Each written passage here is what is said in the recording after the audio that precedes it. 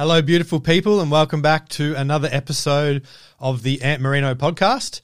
On today's episode, I have Leigh Schutzky, and Leigh is a friend of mine. We're virtual friends, so we've never actually met in real life, but we're a part of a mastermind together. And then from there we became virtual friends. And Leigh is a certified life coach, and she helps people reach freedom from alcohol, so that, they can write their new life story, which is one that's not limited by alcohol or the past. So it's, her work is around helping people, if they want to quit drinking or stop drinking altogether for whatever reason that may be. It's a really, really interesting episode, guys. We talk about, her story and how she got there and, what her work entails.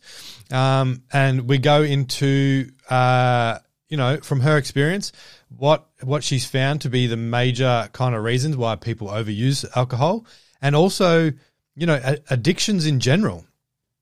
And I actually, because addictions are, they're a funny thing, because we hear on, the TV and through society and all that kind of stuff that addiction is, just drugs and alcohol, right?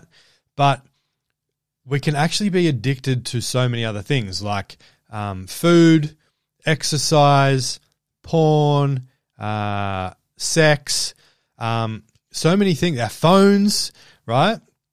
We can all be addicted to a different thing. And it's tricky because let's say that you're addicted to sex, that isn't deemed kind of bad in society in a way, right? Maybe for women, a lot of women may get called whores or sluts or whatever like that, which is very unfortunate. But yeah, like if a man has a lot of sex, he doesn't get called that, but it's not looked as an addiction, right? And if you were to tell another man that you were addicted to sex, they would say, "What the fuck are you talking about?" Like, and I know this because I've spoken to people about this in my past. I would say things like, "Well, I wish I had that problem because I get no sex," or like, "What do you mean you're addicted to sex? You're just getting a lot of sex. I wish I was getting a lot of sex." So, the thing is, the addiction, the act of what's actually happening isn't what's bad, but it's why it's being done. And I actually share something personal about myself, what I'm addicted to, and something that I've kind of been going through. I'm not going to mention it right now, so you'll have to listen to the whole episode to find out what that is. But it's actually the first time I've ever shared this kind of addiction or problem online before. Actually, I have shared it with people in real life, but not a lot. So then basically throughout the episode, we then talk about how she helps people overcome drinking, and she also has a bit of a different philosophy around addiction. Super intriguing and interesting episode, guys. I'm not going to talk too much about it, and I'm just going to let you listen to the episode. But I will ask you guys to like and subscribe and, leave a comment wherever you're watching or listening to this.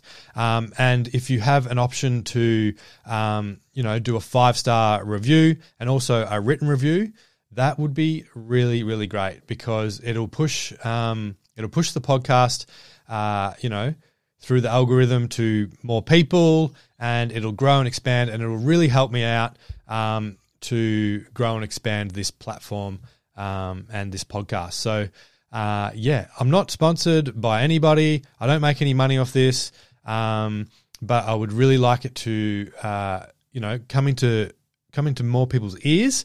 And the best way to do that, because I really do want to change the world, is to get it to come into more people's lives so they can hear it and maybe change their life. So yeah, with that being said, I'll let you get into the episode. Welcome back to another episode of the Ant Marino podcast. Today, I am joined by Leigh Schutzky. Leigh is a certified life coach who helps people reach freedom from alcohol so they can write their life's new story, one not limited by alcohol or the past. She helps people who want to drink less or who want to stop drinking completely, as well as people who've stopped but are still struggling to abstain. Leigh teaches her clients a better, sustainable way, one that doesn't rely on willpower. So welcome to the podcast, Leigh. Thanks so much, Ant. Great seeing you. Yeah. Happy that we have made time to do this because, for anybody listening, Leigh and I have met through a mutual kind of meeting that we attend every week. It's like a mastermind, not an Alcohol Anonymous meeting, but a a mastermind kind of for purpose-driven individuals. So yeah, we've been talking about doing this, and now it's great to actually sit down and do it. So yeah, welcome. Yeah, thank you. Yeah, definitely excited to be here. Sweet. So first of all, I wanted to start off with kind of asking about your story and how you got into what you do. Definitely. So my whole family has been affected by alcohol, and I think I've talked about this in the call that we've been in before. That includes my parents, my siblings, nieces and nephews. And I actually first started looking for help in the 90s, and I looked at more of the traditional options, quote unquote, like 12-step programs. I looked at rehab. I even tried hypnosis, and none of them were a fit for me. And at that time, I just wanted to drink less. And it was pretty much either you labeled yourself an alcoholic or you didn't. That was it. And I was like, well, I'm not an alcoholic. I did not like that term or that labeling. But I did keep progressing, drinking over the years, over drinking, hid it from people. People had no idea. And I finally stopped in 2018. I got to a point, it was just so, self-destructive. I mean, I was drinking a couple bottles of wine a night. I was depressed. I was suicidal. I mean, I was still working full time. And like I said, no one had any idea, but I would basically just go home and pass out. And I was just waiting to die. I'm like, what is the point? I mean, there was even a point in my 40s where like there was a period of time where like almost every month there'd be a weekend where I would be binge drinking, and then I would be like, in the bathroom every half hour, on the half hour, vomiting. And I'm like, this is going to kill me. Why am I still doing this? But, it's definitely a challenge. So I actually discovered this coaching program afterward, and I did use willpower to stop, and it was miserable. It was pure suffering. And that's where I'm like, I wish I had found this before, because I know it would have made a difference having someone there that could have helped me and could have talked with me fully confidential. But that's really where the suffering comes in, is people trying to, we use that phrase, white knuckle it, and some people aren't familiar with that. And it's like the analogy of like someone who's driving by a liquor store and they're literally like white knuckling, grabbing the steering wheel, resisting not going in. And that's where that term comes from. And that's that concept of willpower. And this is not about that at all. It's really like, it's not just stopping over drinking alcohol. It's, if you just took that away, there still is probably going to be the pain underneath. So it's really helping someone look at what is the pain that they're trying to numb with an external substance like alcohol. And that's really where I help people. I was like, if I can help one person, it's worth it. And I mean, I already have clients where they're seeing a difference, and they just want to drink less, and it's really helping them take their agency back and not get held back by labels or by societal messaging. Helping them see the messaging that surrounds us, whether it comes from society or family. And that's the kind of stuff that can hold us back, and then helping them learn how to, use tools and shift their mindset to overcome that. Yeah. Okay, cool. So, so are you completely sober now? I mean, I cook with alcohol occasionally, but I plan for it. Yeah. But like, I just don't even think about it. I don't even use the term sober in recovery. Like I said, I don't even think about it that way. I don't count days. I mean, I Yeah. stopped sometime in like June 2018, but I don't count days or anything like that because again, to me, that's looking backwards. But like I'm at that point where it's like I can sit at a winery or brewery with friends and it doesn't even bother me. Yeah. And Cool. that's where yeah, I mean, that's where I want people to get to is where they're not suffering like, oh my gosh, I can't be around people if they're drinking, or oh, there's going to be a big old party with alcohol involved. I can't be there. And maybe for sure in the beginning to set up for success, it's maybe not the best to be there, but it's also helping people learn how to course correct. And the big thing is like helping them write it down, learn and move on and have their back in the process. So that's part of it too, is it's all part of life. It's like I use the analogy of like the captain of a ship's vessel. And so if you got a seagoing vessel and there's a wave that comes along and kind of knocks it off course, there is no right or wrong. The captain's just like, okay, we just need to get this back on course, or as tides shift. And so it's the same kind of thing in our lives. If someone gets thrown for a loop and they get a little off course, it's like, okay, how do Mm. we course correct? Let's get back on track. And no shame, no judgment. We're so good at shaming and judging ourselves if we struggle with Yeah. something like alcohol that we don't need to pile on anymore. Yeah. Yeah. And I've found that we can often shame and judge ourselves so that, we do it before somebody else does it. Totally. Because Oh we yeah. think what we've done deserves to be shamed and judged.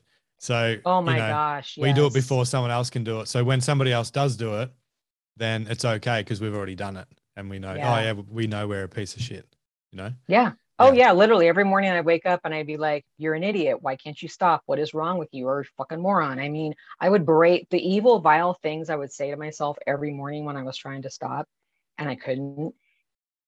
It's awful. The inner voice that we can say to ourselves, and like you said, it's like we're just keeping on our own. We don't no one else can even heap on more than we're already doing.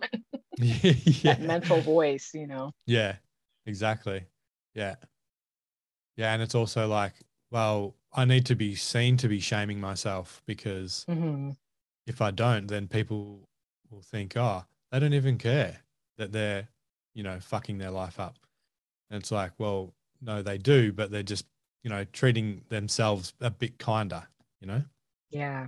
Yeah. Or again, they just, like I said, my people around me didn't even know because, I hit it so well. And I think that's pretty common. That I've talked with people where I've said, if you know someone who's struggling with alcohol, I can help them. And there was like a period of like a month where the people were like, no, I don't know anyone that's got an issue. And I'm like, well, you might.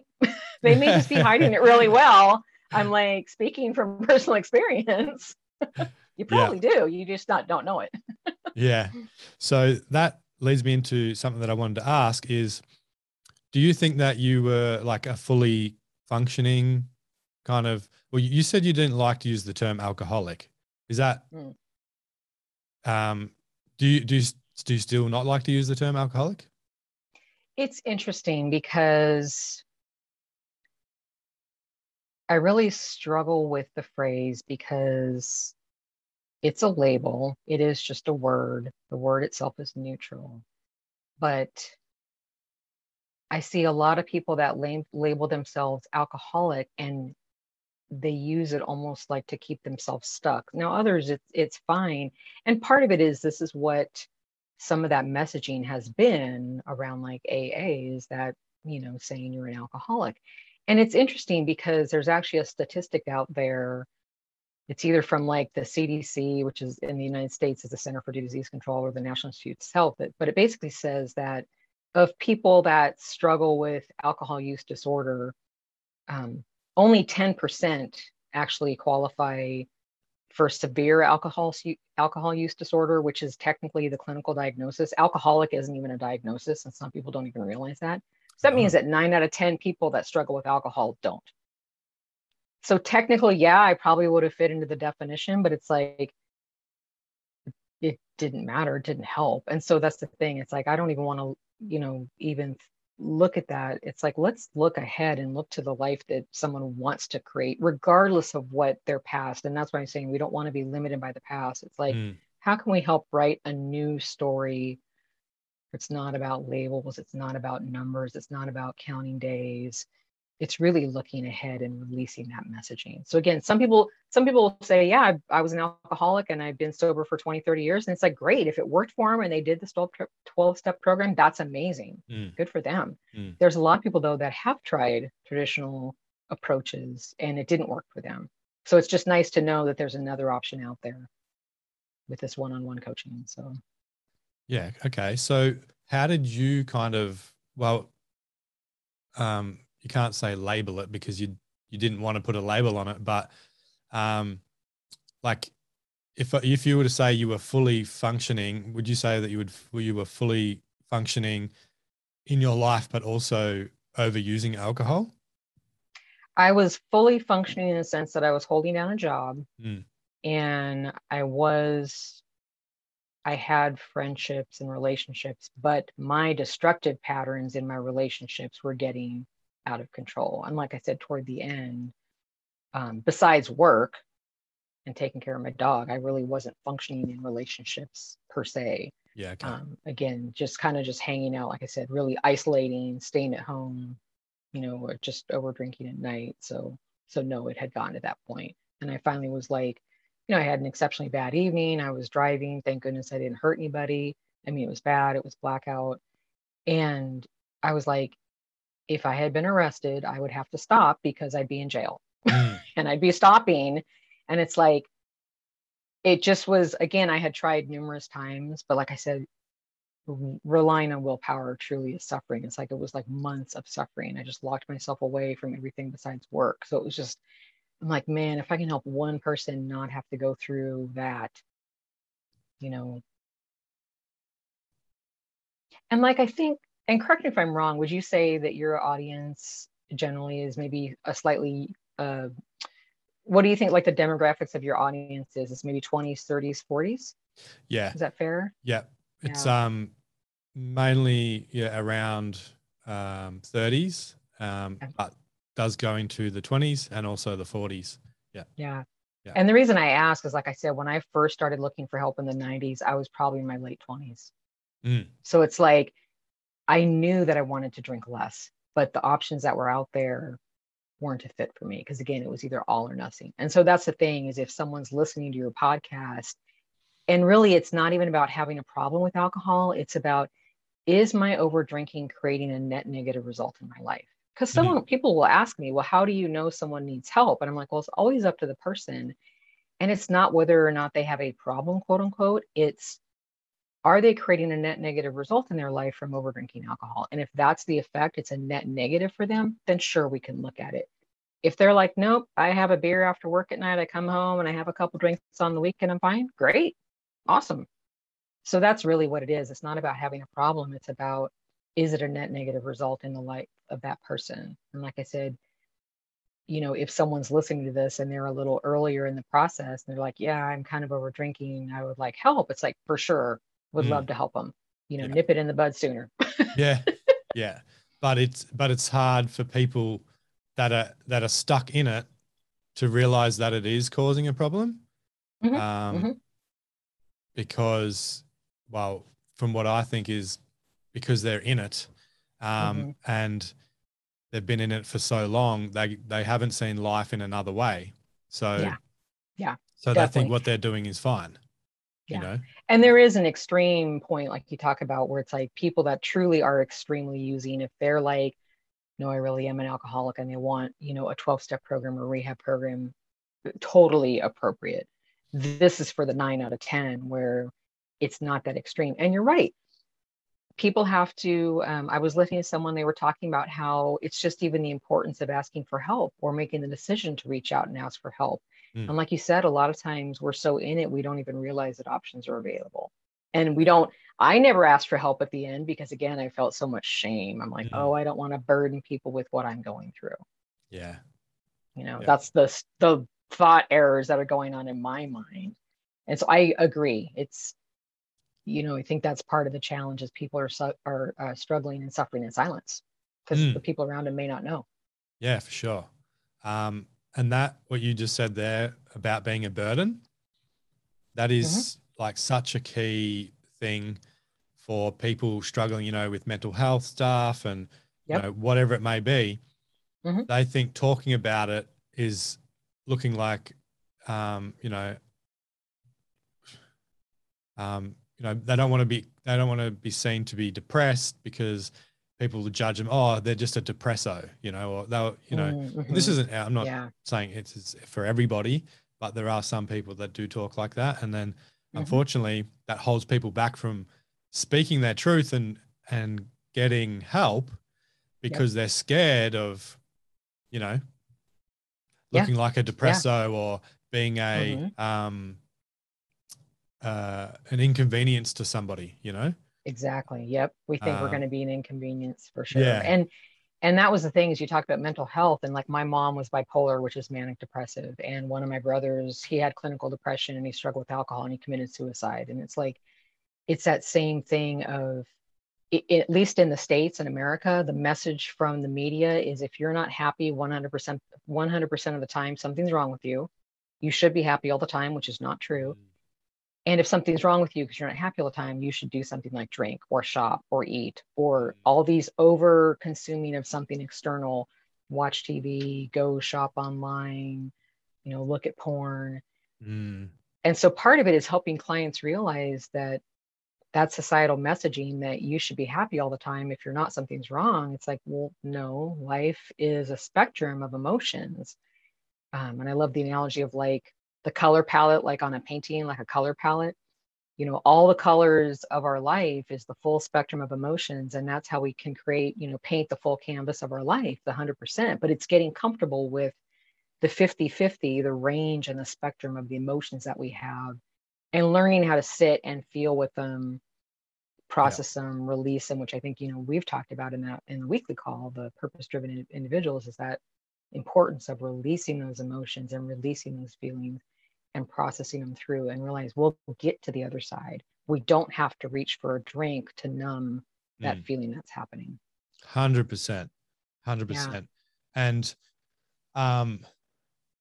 I don't watch, the news or free to air TV, so or the radio, so I don't hear a lot of the messaging.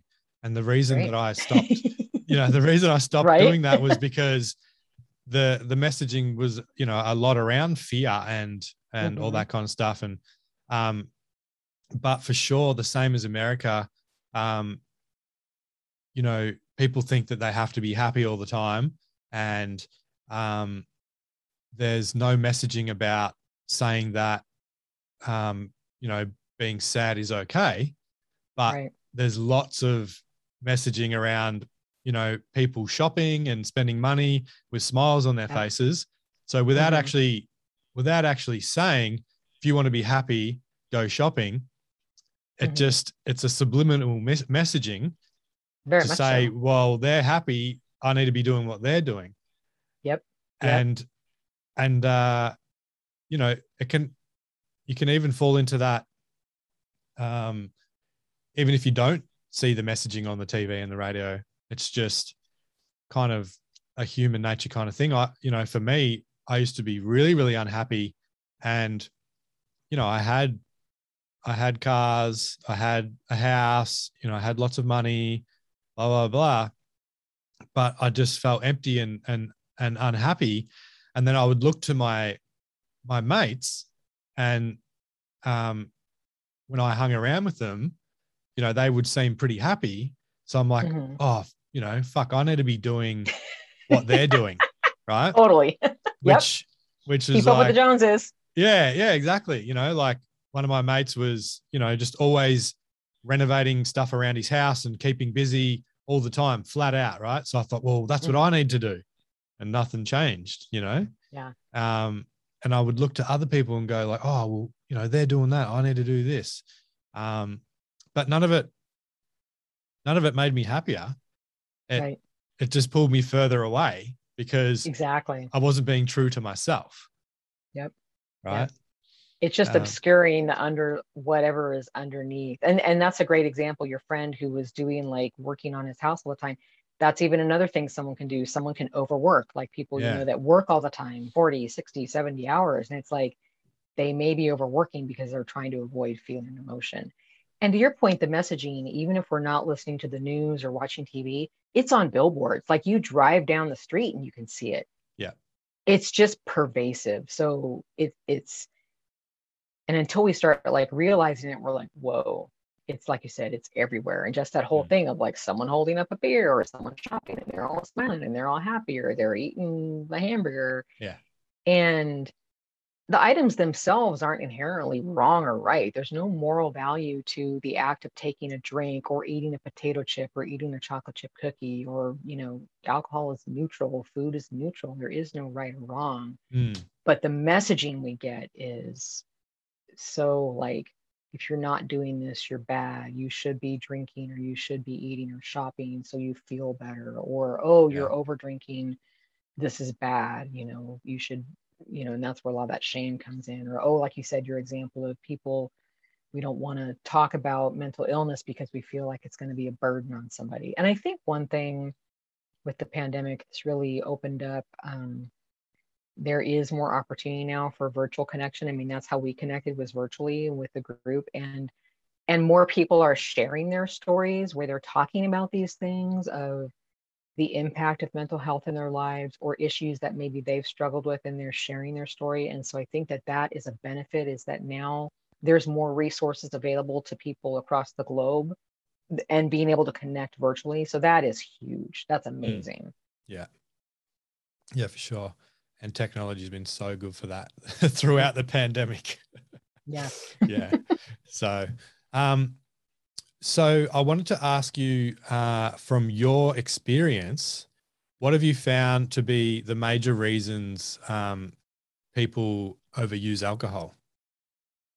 It is a combination, what I've seen, of messaging from like family. A lot of times it's messages that they heard growing up. Like I had one client where she talked about how her mom basically said, if you have any kind of drink of alcohol, you're an alcoholic. And her dad really struggled with alcohol. So that was the message she got in family. Some of it is that societal messaging, like, ooh, you want to celebrate with Mm. alcohol. Yeah. So I think really the big thing is the messaging is alcohol fixes things. I know that's what another client, her thought is alcohol will fix this, alcohol fixes everything. And Yeah. so I think the common thread is that it's just these thought errors that people have, and really helping them tease apart these beliefs or these stories and really question it, but question it from a place of curiosity and awareness, and basically saying, is that thought still serving you? Is it still useful? If it's not, let's really tease this out and understand where it came from and how we unravel it and look at what is a different way to maybe view this, or a different thought that is going to serve you or is going to be useful. So first off, Mm. it's just like the messaging that people have, the stories that they've, kind of internalized. And they think that these stories are factual, that they're absolutely true. And it's like, well, let's look at that. Is that really serving you? Let's question that. Mm. So that would, Yeah. I would say, would be the common theme, because and then they're using alcohol again to numb something that they don't want to feel. Mm. Yeah. Um, so I remember working away, um, on a civil construction site, which is building a dam, and a couple of the supervisors, I went round to their place one night for a drink. We were at the pub, and then we went back to their place for a few more drinks. And this is when I used to, drink way too much. And then they um, they brought out a bottle of vodka or something, and they started drinking it straight. And then I was like, Jesus Christ, like you guys are tipping it in. And then they're like, yeah, we do this every night. I was like, every night? And they're like, well, yeah, working a job like us, we have to. And I'm like, oh, okay. That's a weird belief. Yep. It's a really weird belief. Pretty Yeah. sure there's other people out there that don't do this, but anyway. But I had all my own beliefs as well, right? Yeah. Yeah. Which to numb, like you said, is a massive Hmm. one. Yeah. Yeah. Yeah. Um, Yeah. Well, and the other one, like we think that, like definitely like there were times like in college and afterwards, like I thought, yeah, or celebrating and raging on with alcohol. It's amazing. It's a party. It's like, and then it's like, no, it's not. The next morning, it's like yeah. your body's paying for it. And it's like, but we think again, we see in commercials, people are drinking, they're partying, they're happy. And it's like, Mm. and then you don't see the rest of it. Yeah. Yeah. Exactly. Exactly right. And Uh, that's one of the things when I'm talking with people, it's like it can get so heavy, the concept, but it's like trying to bring in the laughter and the reality of like this is just part of being human. It's like it's this concentrated substance, and yes, we've done things and maybe we're like, oh my gosh, that's not what I wanted to do, and it's like it's okay. Let's look at it and be like, all right, how do we start to unravel it? yeah. Like your stories of like you being surrounded where they're doing this every night, you're like, oh my gosh. Yeah. Yeah. Like I was at that time, I was actually drinking every night. I was having maybe 4 to 6, pre-mixed cans.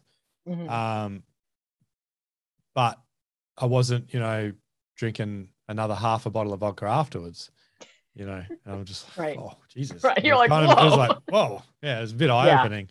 Yeah. Yeah. So, yeah. Um, so, uh, with, with what you do, is it just about, um, kind of overcoming the overuse of alcohol, or is it also like, would you say it's an addiction? I actually we look at the overuse, and there's actually three kinds of responses that could be going on that could be triggering the over drinking. So one of them can be the physical response where the body, like you get a dopamine hit, which is what's going on in the brain. So like when we eat something concentrated, like concentrated sugar, or we drink alcohol, which is concentrated, even like drugs like heroin, that's a dopamine hit. That is a physical response in the brain. So for sure, there's that, but there's also habitual. So there's conditioning. So the example of someone that comes home from work, they get in, they walk to the fridge, they crack open a beer. Mm, It's almost mindless because it's just habitual. Or hey, I drive home, I stop at the liquor store, I buy this, I go home. Like the ritual we talk about, like rituals, like for me, like the wine bottle, opening the wine mm, bottle, popping the cork, pouring the glass. mm, So there's habitual. And then the other part of it is, are we actually numbing emotions? So there's actually like three different kinds of responses we can look at and see. And it's more just to kind of see where someone really can catch themselves the most, because someone may really be more operating on habit where it's, I come home from work, I walk into the kitchen, I open the fridge, I grab a drink. And it's just become so ingrained. It's almost like that conditioning. It's like trying to create that awareness and then create the pause, the space between walking in the door and grabbing the drink, and just like starting to create that space. Or if it's truly like someone's like, I feel stressed, or I feel really anxious, or I feel really angry, and I just don't like this feeling. And then I'm grabbing this drink to numb that emotion. mm, And part of it, like when it's a physical response, like if it's a dopamine response, where it's truly our subconscious is looking for that reward. It's like our brains, they'll seek rewards, avoid pain, and trying to be as efficient as possible. Our survivor brain. So using our human brain to be like, all right, I'm going to plan in advance, and I'm going to plan for this because I know my survivor brain is going to kick in for this. mm. So that's kind of what we talked about. Is there's, like I said, those three different kinds of responses Yeah. that people can kind of experience. Um, so I'm not sure. Have you looked into like addiction across the board to, all addictions? And have you found there's like a common thing with all addictions? I haven't looked at it that way, but like I said, I have looked at the concept of, are we over consuming something to basically hide from our lives? Mm, So it's looking to something external, thinking it's going to change our inner life experience. And like I said, it could be food, it could be alcohol, it could be mm, another substance, it can be work, it can be an activity, it can be TV. So mm, it's really more looking at it that way. Why am I over consuming? Why am I turning to this to numb what I'm dealing with on the inside? And like I mm, said, if someone feels like they truly do have, an addiction, and they're like, I want to go to rehab, or I want to do great, go for it. That's awesome. Or you want to work for a therapist if they're dealing with this significant trauma, for sure, go work with somebody clinical. Mm. But I think, again, like I said, in the 90s, it was either you said you were an alcoholic or there was no help available for you. So it's that thing of, like I said, the stat of like, well, 90% of the people out there are not in that category of severe alcohol use disorder. They wouldn't qualify, quote unquote, as addicted to alcohol or an alcoholic. So that means 9 out of 10 people, they're not in that space. Mm. Yeah. And again, that's just around alcohol. I don't know about like the other substances, but yeah. I've never actually admitted this publicly before, but I have spoken to a couple of people about it. Not therapists, but just like kind of friends or cousins, or even my clients. I have spoken to them about them because I like to use it, to let them know that they're, then they're human as well. And well, I'm human as well. And it's kind of, it's normal to do this kind of thing. And so for me, watching porn can be an addiction for me. And, it's funny because you don't want to admit that you have a porn addiction, because if you tell someone that you don't watch porn, especially a male, they think, what's wrong with you? Like, what are you gay or something? It's like, well, no, if I was gay, which it doesn't matter if I was, but gay people can still watch porn. There's gay porn, Right. But yeah, like what I've found when I turn to the porn is that I'm lacking connection. I'm lacking human connection. So,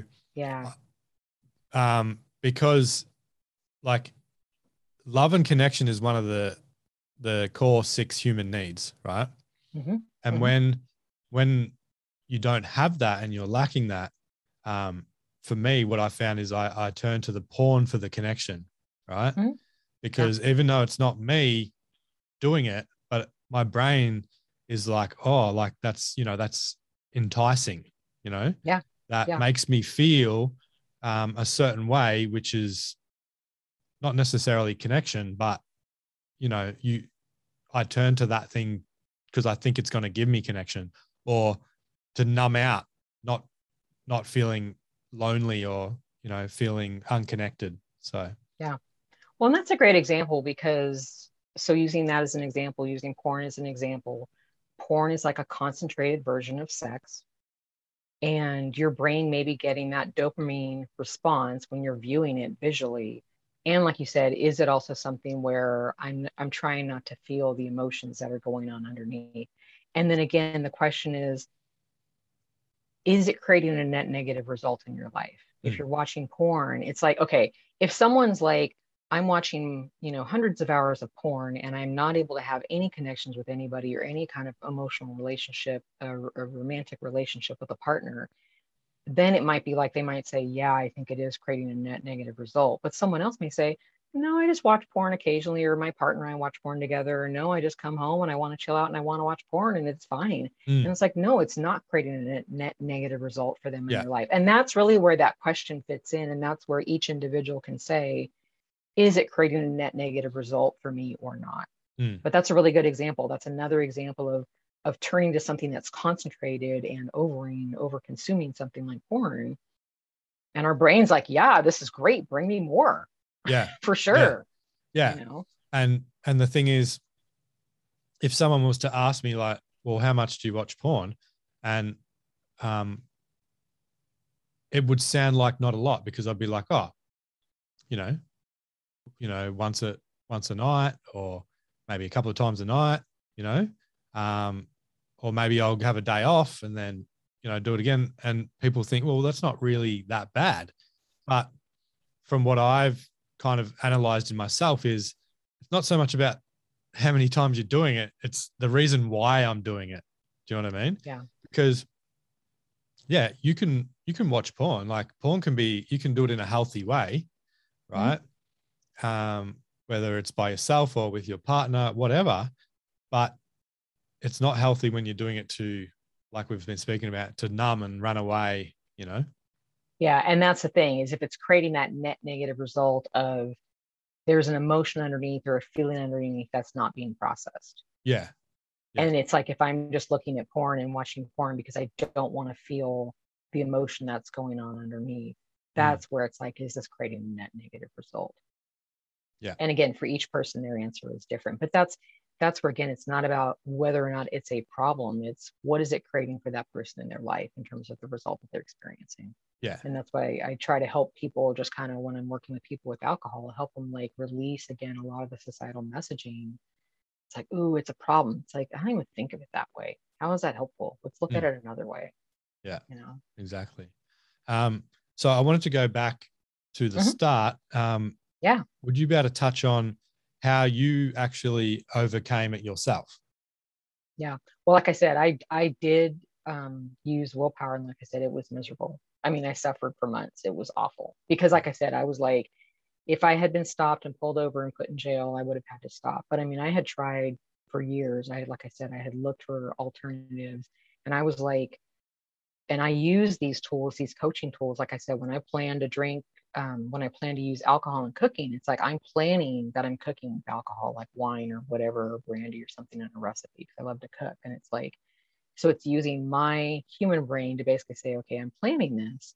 And same thing if I go like to a winery with friends, but for sure in the beginning, it was white knuckling it. It was miserable, like I said. And I was like, and like I said, I didn't discover this till after. I'm like, wow. I was like, man, if I could have a person one-on-one helping me, Yeah. you know, just talking through and giving, yeah, the techniques and the tools, and even questioning so many beliefs that I grew up with, like concepts of like one of the things that I struggle with was,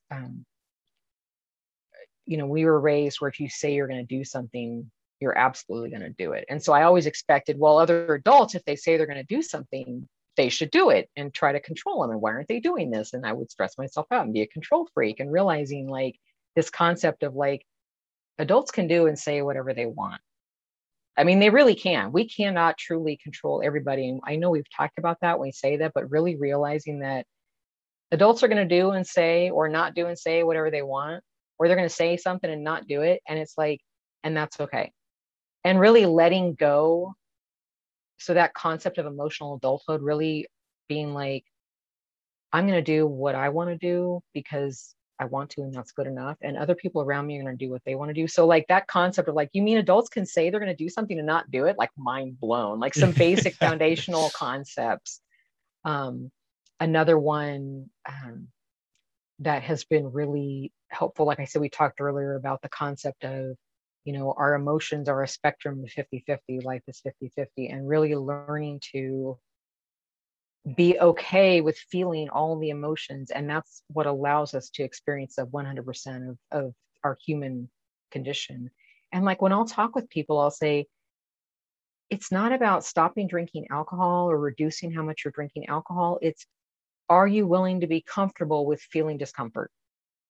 It's like if we can sit in discomfort with anything, like if we can sit here and be like, all right, I feel the urge to drink, or I feel the urge to watch porn, or I feel the urge to eat this bag of potato chips, or I need to keep working. If we can sit in discomfort and we can explore that and we can realize we'll come out on the other side, that's like a superpower. We can accomplish anything because all we're feeling is a feeling.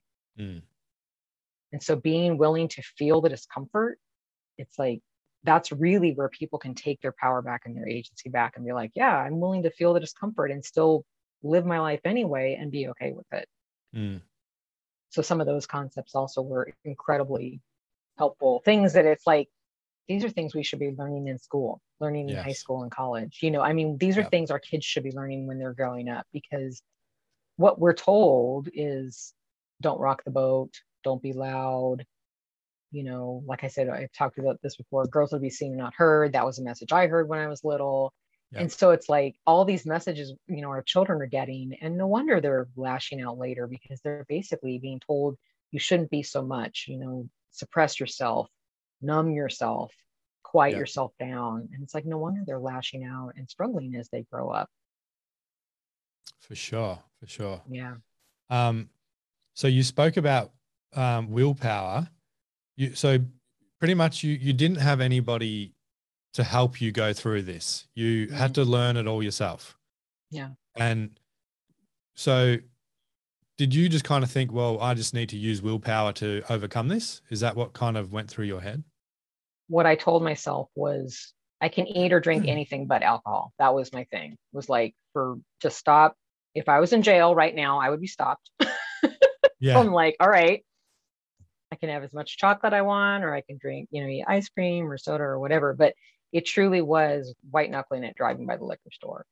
And the thing is, willpower, we do have willpower, but willpower is finite and willpower is miserable. So it's like typically a lot of times that people, when they struggle with over drinking, they'll get up in the morning, they'll be fine. They have no desire for a drink. They're fine. They're like, oh yeah, no, I never want to drink in the morning. I never did. Yeah. They go to work, they do their thing. But by the end of the day, willpower has waned.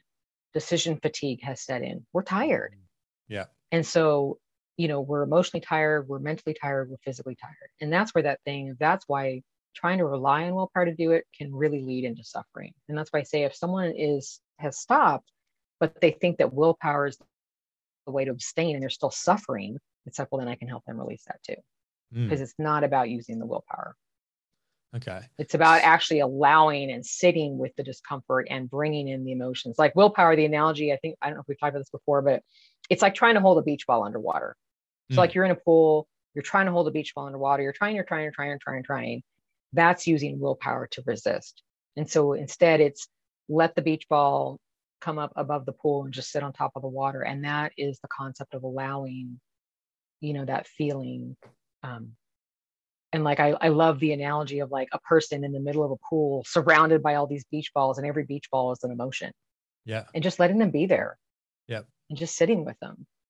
And like you even talked about like meditation. I mean, you're really good with like the meditation. And that's another way that people can tap in and allow those feelings to come up and allow them to come out.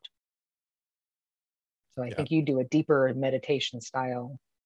For me, it's a little bit more surfacey, but it's very similar concept of sitting there, allow the feeling, process the feeling to release it. So, and you spoke about planning. How did you know that planning was going to help you?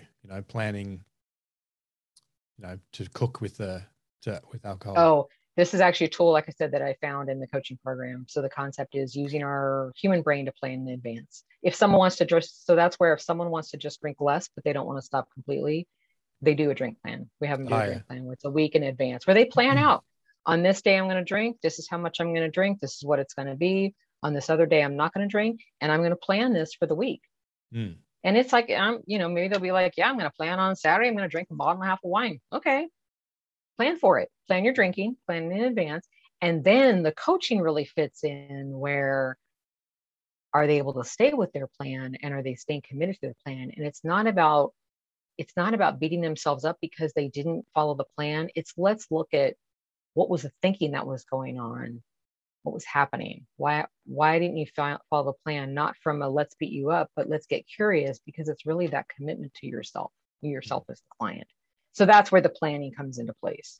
Gotcha. So you did a coaching program, and after I had stopped, I found this. That's where it's actually a sub component of the life coaching certification that I did, is specifically around stopping over drinking. And this is one of the tools. So if someone basically is like, I just want to stop drinking completely, their drink plan would be they're just not going to drink anything. Yeah. But if someone's like, well, I want to reduce how much I'm drinking, they would plan it. And I actually had a client recently, she basically wanted to, for her, it worked she just wants to drink less, but for her, she wanted to reset. She's like, I just want to kind of stop for a month and kind of reset. She does want to get back to drinking eventually, but she's like, for her, she wants that kind of jump start for success. I'm like, yeah, we can totally do that. If that works for her, let's do it. So it's also like what works for an individual. They may know based on their past things that have worked well for them in the past. So. Gotcha. Well, that's kind of what I wanted to lead into next was, how do you help people through your coaching to overcome drinking? So we always start with where are they at today? We're like, where are they currently and where do they want to be? And then we're like, okay, this is how we would get you there. And I also look at other parts of their life. So not just over drinking, but are there other areas of their life that they may be struggling with as well? Because a lot of times what they're doing in one area, it may be a common pattern in other areas, I should say.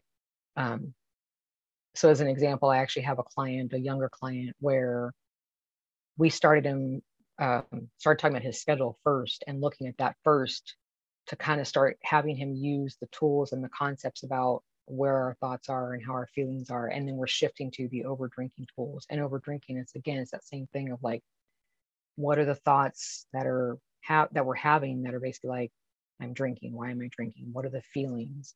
Let's look at what urge is coming up. Why am I having this urge to drink? Where is this coming from? And that's why I said it could be habitual. It could be a feeling. It could be more that dopamine response. And then starting to be used tools of like, let's plan drinking in advance. And if someone's like, I did my plan, but then I didn't follow it, then it's like, all right, write it down, learn and move on. And let's look at that. So it's different kinds of, it's like, let's try these tools and let's do these different things. And then let's coach around what came up when you were using them and where you found things that worked and where you found things that didn't work. But always the client, I mean, you know this too. It's like the client generally has the answer. Like you can ask them like, hey, what do you anticipate is going to be the biggest challenge for you in this process? What do you think is going to be the biggest obstacle? What do you think would be the solution? So asking the client, I love like the concept of like future self, like asking the client, what advice would your future self give you? Look to your future self that you've already achieved the result that you want. Ask your future self, okay, what would your future self tell you about today, about the challenges you're facing today? Because they have those answers. Yeah. Asking them those powerful questions. So if somebody was wanting to stop drinking as much, and then somebody wanted to kind of give it up altogether, would it be a different kind of process for them, or would you use kind of the same thing? Like, would somebody that is wanting to give up slowly, would you like let them kind of still drink, but then, well, not let them, but say, hey, maybe do this, drink a little bit, and then kind of slowly wean off? And if somebody wanted to completely stop altogether, would it be just cold turkey? It'd be very similar where let's use the first person. If someone basically says, I just want to drink less, then that's where I say, okay, where are you at today in terms of how much you're drinking? And where do you want to be like 3 or 6 months? And have them answer it for me. They basically want to say, oh, I only want to drink with friends, or I don't want to drink alone at home, or I only want to drink at special occasions. And what does that look like? And then using these tools to help get them there. So again, how to process feelings, how to allow the urge, how to use a drink plan and planning drinking and really exploring that. And then if they didn't follow their drink plan, let's do the course correction, write it down and on. If someone's like, nope, I want to go cold turkey, I just want to stop. It's like, okay, we can do a lot of the same coaching though. We wouldn't use the drink plan per se, because again, the plan would be like 0 drinks, but that idea of, okay, what happens when you have an event coming up where you're going to be surrounded by alcohol, or maybe you think it's going to be a stressful event? Let's do some coaching and some planning around that. And I use those with people that just want to drink less as well. But we wouldn't have to go necessarily into the drink plan. But they may, if someone's like, yeah, I want to go cold turkey, they still very much have the urge that's coming up. And then it's like, okay, let's really look at that. What is the pain? What is the urge coming from? Is it, again, what's the trigger? Is it pain? Is it in the sense of like emotional pain? Where is that coming from? Like if they were already able to do it, they would have done it. So it's like, if they're looking for help with stopping completely, it's really looking at, okay, what's going on underneath and coaching around that. Yeah. Does that answer? Yeah, for sure. So yeah, I was trying to think about the willpower scenario of somebody, when they are trying to give up cold turkey, like completely. And then they're sitting there like, oh, like they're trying to, like you said, driving past the liquor store, white knuckling, but you could also be doing that, like holding yourself to the couch so you don't get up and go to the liquor store, or the Well, and that's bottle where shop. learning to allow the urge, that's where processing that feeling would come in. That's where, like when we have an emotion, we can either resist it, which is willpower. We can react to it, which is like giving in. We can avoid it, which is like, I'm just going to do something else, or I'm not going to pay attention. And then allowing it. So again, that's where not using willpower. It's like if someone feels the urge to drink, helping them learn how to just sit with it and let the beach ball come above the water and just allow it and let it in. Yeah. And just sit with it and then see what comes up. Yeah. And you mentioned something before, which I think is what you're talking about, is sitting in that discomfort. Yeah, exactly. Yep. That is exactly it. Yep. Yeah. Yeah. Yep. And that's the thing is if someone has that urge to drink, like I said, someone who wants to go cold turkey and then they're like, okay, I'm doing it. I start tomorrow. And then it's like, all right, here's how you would process an urge. You would sit with it and just let it come up and be like, what's coming up for me, and getting curious and asking questions like, what am I thinking? What's coming up for me? What is going on right now? What is triggering me? And asking them from a place of compassion. Like one of them is like, what's the matter, love? But doing that from a place of compassion, not like, what's wrong with you? Why can't you do this? Yeah. It's just getting curious and exploring. And that's where like so many people will say, I'm so afraid to face my grief or my pain or my fear because I'm afraid if I go down that hole, I'll never come out of it. So that's why they resist, and helping them learn that you will be able to go down, be there in the depression or the anxiety or the pain or the grief and sit with it and come out of it. Like there was a stat that I heard recently in the last few months where they said a feeling typically only lasts 60 to 90 seconds. Yeah. If someone can sit with a feeling for 2 minutes, generally it's going to pass. And most people are like, oh my gosh. Yeah. And sometimes it's like, if something truly lasts like about 10 minutes, that's even about the extreme. Like if someone's really like, this is a real deep, intense emotional pain, generally it's still going to pass after about 10 minutes. And that's for like something super deep. So that's where the discomfort comes in. If someone's like, I'm willing to be uncomfortable for a couple minutes and just sit with this and not react. But that's a skill. Most people don't know how to do that. Yeah, exactly. Yeah. Exactly. Did that answer it a little better? 100%. About the difference between the willpower and allowing the urge. Yeah. Yeah, for sure. For sure.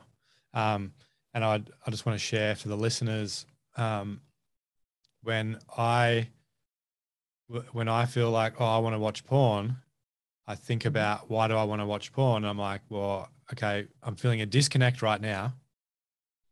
I'm feeling lonely. Not feeling connection with people.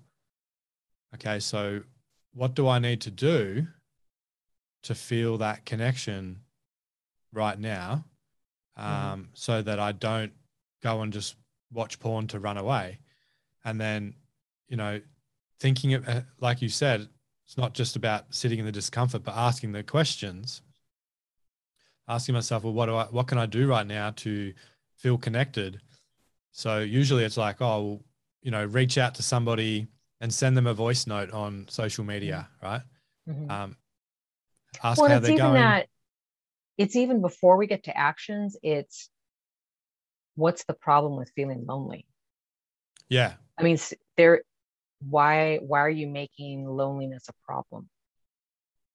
For sure. And so that's even that. And so that's really where I go with clients is, okay, I feel lonely. I feel disconnected. What am I making this mean about me? Like maybe a thought is I should be connected, or my parents told me you should always be connected. And it's like, well, loneliness is part of life. Loneliness is part of the 50-50. And that's where, okay, I feel lonely and it's okay. Yeah. 100%. And that's where then it's not even having to do that action. And you can still do the action of connecting with somebody, but really helping someone realize they don't have to do anything. They can actually just sit there and be like, I'm going to be lonely and it's okay. Yeah. Yeah, that's true. And that's the sitting in discomfort. Yeah. Yeah. Yeah. 100%. And I think that is a really beautiful place to end this podcast. So, but I do want to ask you, If this resonates for people and they want to, cut down on drinking or give up drinking, whatever it may be, how can they find more about you, and how can they kind of book in with you? My business profile is over on LinkedIn.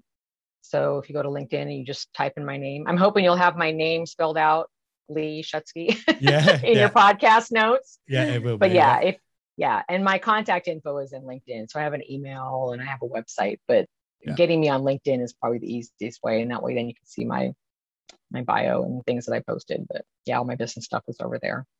Yeah, awesome. I'll link it in the the notes anyway, so people don't have to try and type it in. They can just click a link. Yeah. So Well, and I always, if someone's like, hey, I want to learn more, I always offer a no obligation consult call. And that's where I not sit down virtually on Zoom, but and really talk with them about, okay, where are you today? Where do you want to be? And then this is the roadmap I would suggest to get you there. And then we just see if that's a fit for them or not. So that's really what that no obligation consult call is about, is where are you today? Where would you rather be? And okay, here's a roadmap based on what you're telling me of what we could do to get you there. Beautiful. Yeah. I love that. Yeah. All right. Thank you very much for joining me, Leigh. It's been great. Yeah. Thank you so much. I'm really glad we were able to do this, Ant. It's great seeing you. This is awesome. Yeah, you too. All right. Thank you. And there you have it, folks. Another episode in the books. I hope you enjoyed it. And if you did enjoy it, could you please click the like button wherever you are watching or listening to this, and also hit subscribe. And if you wanted to leave a comment, that would also be great. And one other thing that I would really like is if you could give it a 5-star review, if that's possible, and also a written review. That would be really, really great, because it'll help me push it out to more people. And one last thing, guys, I would like to extend an invitation to you guys about joining my free Facebook group. So if this is the first time you're listening, I am a life coach and a healer.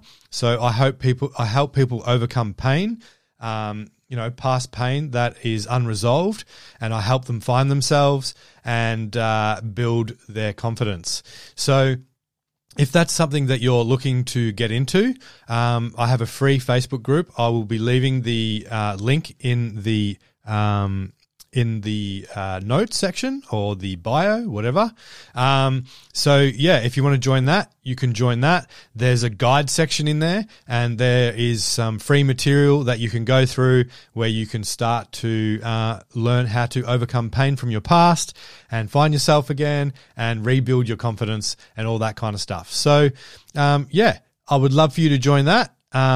And if you have any questions, you can also reach out to me via the through that group, or you can also message me on Instagram. So once again, I hope you guys enjoyed the episode, and thank you very much for watching and listening and being here. I bloody love you all, and have a great day. Bye.